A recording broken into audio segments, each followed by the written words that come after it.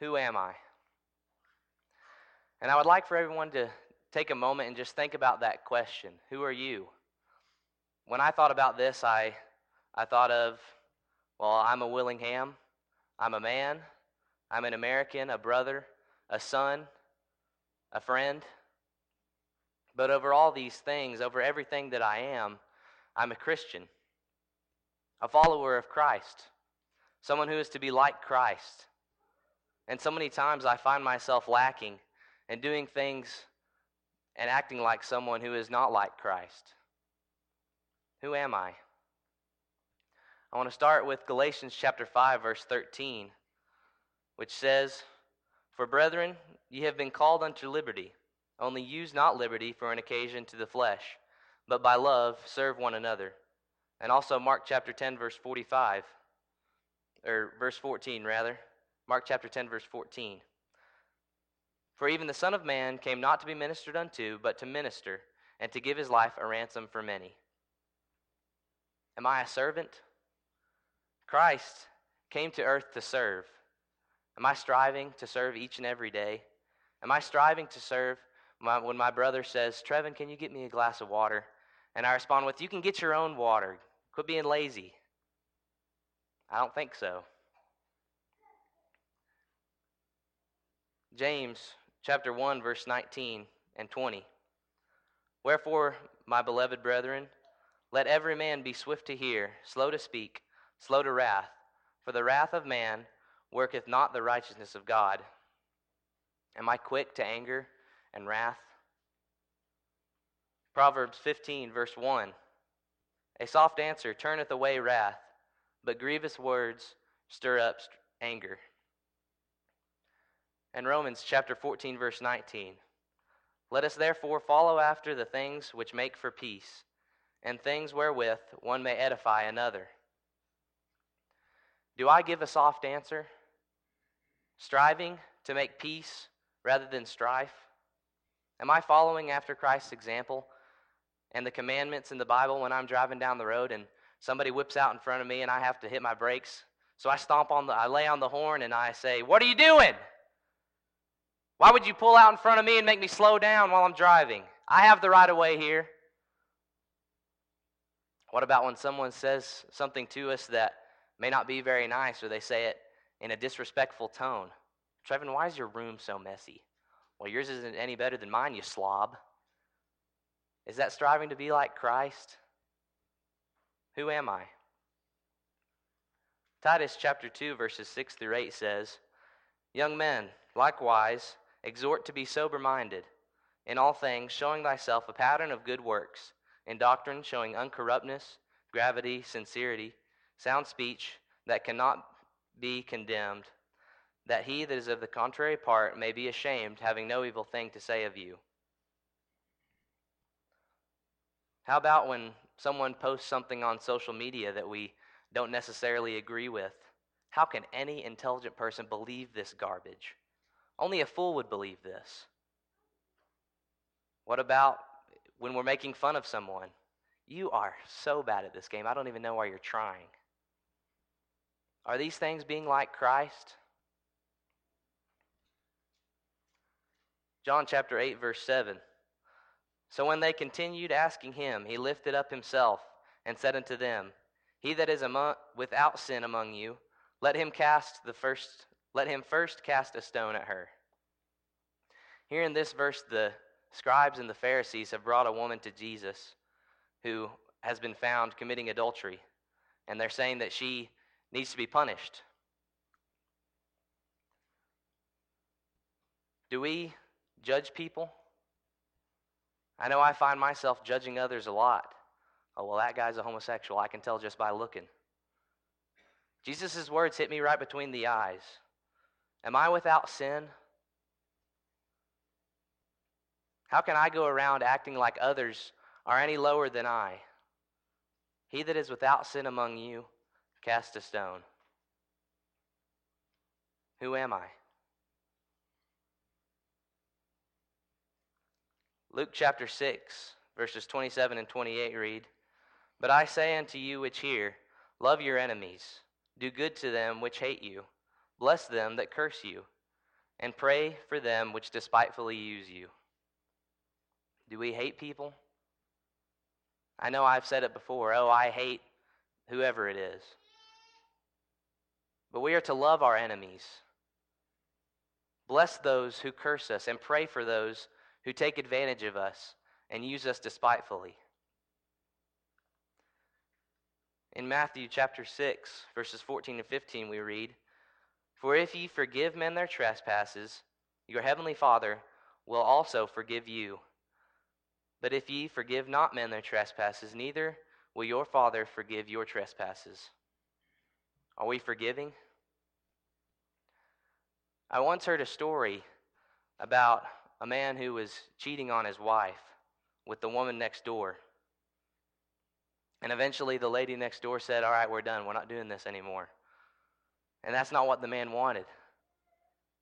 And one day he was driving a tractor down a country back road, and he met the woman on the road, and they stopped and talked for a little bit, and he pulled out a pistol, and he shot the woman, and then he shot himself.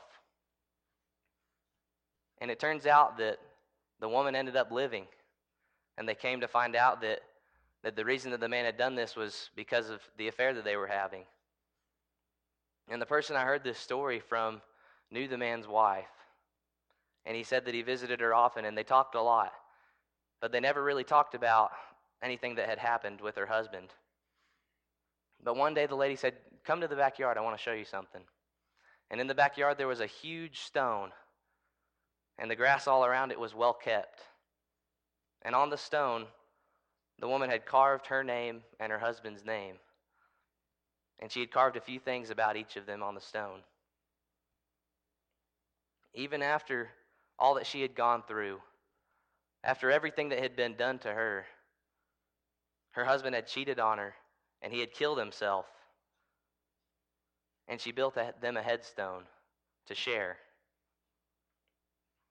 What an amazing heart of forgiveness. That someone can forgive one of the things that I think to be maybe one of the hardest things that there is to forgive. We all have a part of God in us. And because of that, we have the power to forgive all. The last thing that I want us to look at and consider this evening is the story of Jesus' trial and crucifixion. As we know, Jesus was betrayed by Judas, one of the 12 apostles.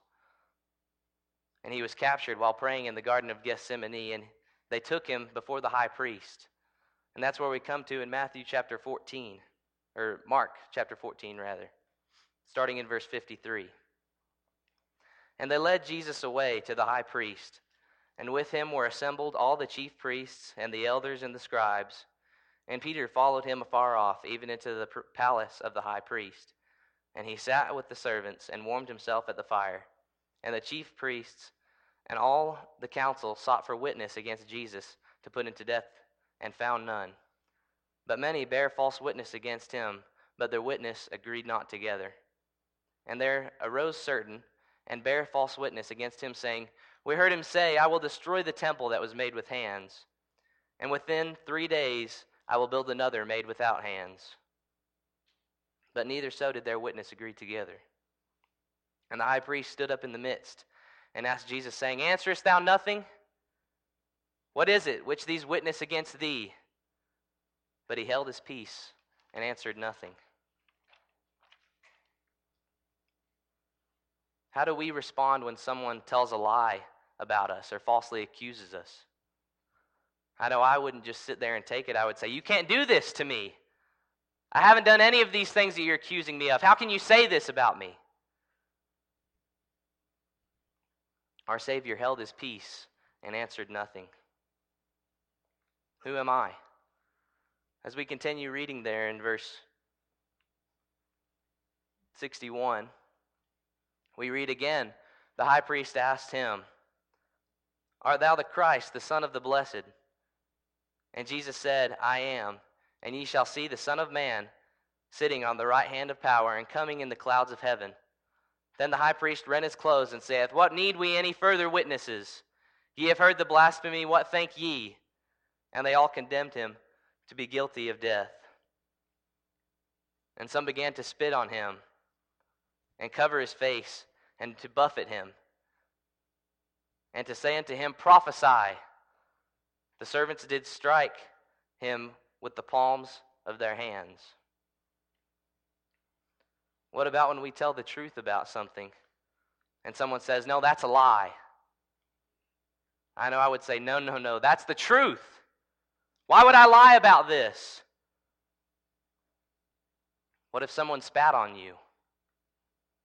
I think I'd be ready to fight, and I've never even been in a fight in my whole life. But if someone spat on me, I don't know what I'd do. Our Savior took it. He took it all without returning a word. Who am I? Am I like Christ? Am I at least striving to be like Christ? I want to close with Luke chapter 23, verse 34. There we read, Then Jesus said, Father, forgive them, for they know not what they do. And they parted his raiment and cast lots. Even in death, Jesus asked God to forgive those who falsely accused him, who spat on him, who beat him, who nailed him to the cross. Why do we ever struggle to forgive someone for anything less? Of course, we can't be anything close to Christ, but we can be like him. Who am I? As Christians, we are to be servants. We are to be long-suffering. We are to be respectful. We are to be non-judgmental, and we are to love all and forgive all. Who do we think we are when we refuse to help someone? Who do we think we are when we're quick to anger? Who are we when we make ourselves the judge? Who are we when we have hate in our hearts? Who are we when we refuse to forgive someone? These are worthy questions to consider, brothers and sisters.